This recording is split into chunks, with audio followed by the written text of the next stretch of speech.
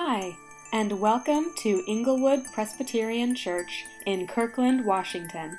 We are a church for the neighborhood. Whether you're a local neighbor or from far away, all are welcome here. We are pleased to present to you our weekly Sunday sermons. Our head pastor is James Cuman, and you can find more information about us on our website at inglewoodpc.org.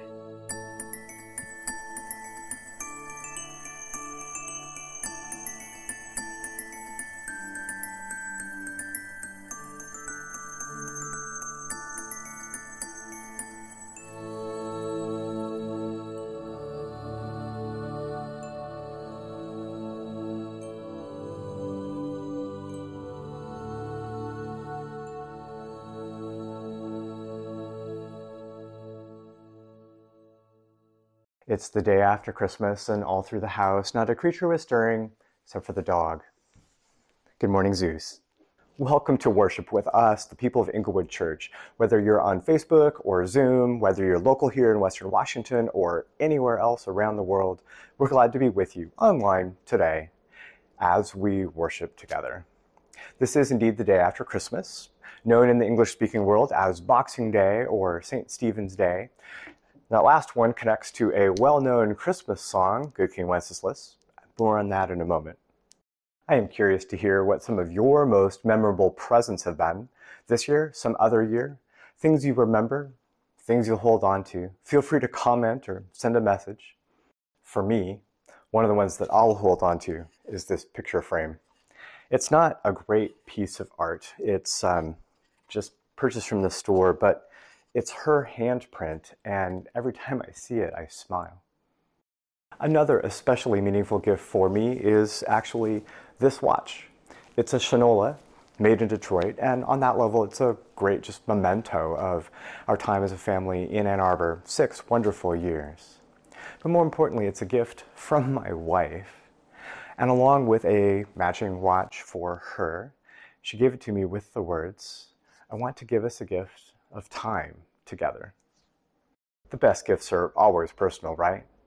It's not just, oh, I had to get you something, so here's something and shoved in a box somewhere, but like this picture frame or like this watch, my daughter, my wife, gave me something of themselves in these gifts.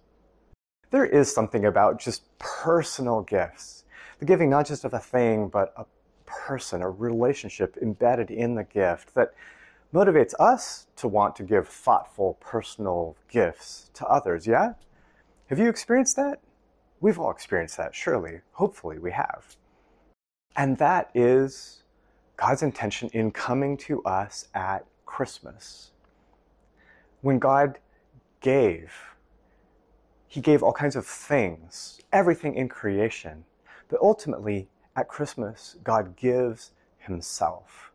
God, the eternal Son, who has been from eternity past, at Christmas became one of us, fully human, so that He could give Himself to us in a whole new way, which begins to make sense of a lot of our traditional Christmas songs. Just of all the ones that I could pick from, say, Little Town of Bethlehem, where meek souls will receive Him still, the dear Christ enters in. Christ, Jesus, comes Himself to be in us, to give Himself. Or, to pick another famous one, Away in a Manger, I ask you, Lord Jesus, to stay close by me forever and love me, I pray. The gift of God to us is a gift for right now, not just back then. But what then do we do with songs like, say, O Holy Night? Chains shall He break, for the slave is our brother. Or, back to Good King Wenceslas, the whole song is a story about this Christian ruler who goes and cares for a poor man. What does that have to do with Christmas? Well, let's get there. But before we dig in, let's hear Good King Wenceslas in song. Good King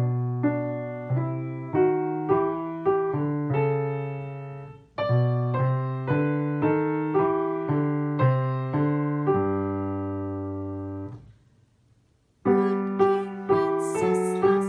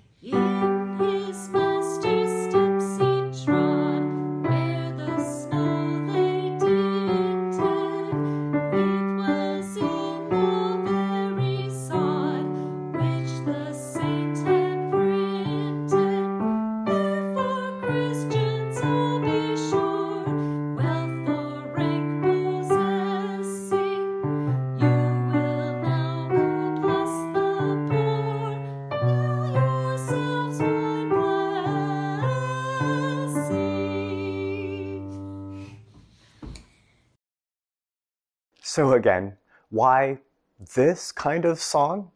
Aside from the fact that it names Feast of Stephen today, the day after Christmas. We sing this kind of song because Jesus is absolutely central to us. The reason we'd sing about a king going and caring for a poor man, or indeed, O Holy Night, chains shall he break, for the slave is our brother, is precisely because Jesus is central. Jesus giving himself to us is central to us. First, social action, care for others, is simply a natural consequence of meeting Jesus.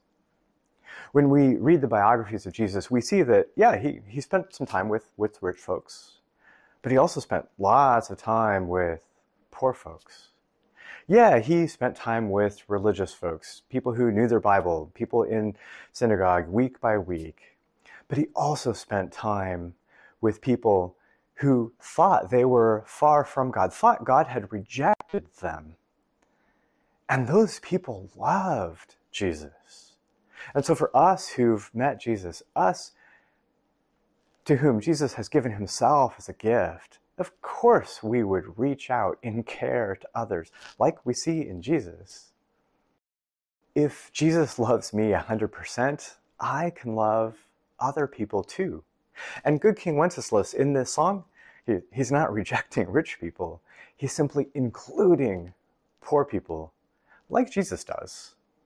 Second, if you just want to get utilitarian about it, we as people who've met Jesus, caring for the poor, taking care of other people's needs, generosity, and paying attention to the place and society of folks who are pushed to the outside. It's a huge way that people meet Jesus through us. In fact, Jesus himself says that for us, when we care for the hungry, the poor, those without clothes, without a home, the foreigner, people in prison, when we care for those who are on the outside, we are actually caring directly for him. We meet Jesus in our care for others. You who now will bless the poor, shall yourselves find blessing. Third, Jesus and social action of various kinds are inseparable. Because Jesus is at the center of our lives, what is central to Jesus becomes central to us. For instance, sailing has become a bigger and bigger part of my life because sailing is a big part of my wife's life. I was never into sailing. I'd never been on a sailboat until Liz and I got married. I never knew the joys of homemade eggnog until Liz and I got married. I was never into ballet, dancing of any particular kind, actually, until my daughter started getting into ballet. I even made this bar for her to practice on, and I'm not a construction guy. This is love right here. And I was never much into role-playing games until it became a way for my son and I to spend time together. What's central to those we love becomes central to us. And if nothing else is clear throughout Scripture and our experience of Jesus, what's central to Jesus, what's central for him, is love for everyone. If our life becomes centered on him, our life is going to include other people, a concern for those who are, again, pushed out to the margins of society. When we see a poor man gathering winter fuel, our heart is necessarily going to be moved if we've received the gift of God at Christmas. We aim to meet the needs of others because Jesus meets our needs. As Jesus himself commanded in the Sermon on the Mount, you can go read it yourself in the 5th chapter and 6th chapter of Matthew. Jesus commands us to be like our Father in heaven, who gives rain and sun, not just to the good and the just, but to the evil and the ungrateful. And so for we who've been given such great gift by God himself, a gift of himself, how could we not reach out to others with generosity and love?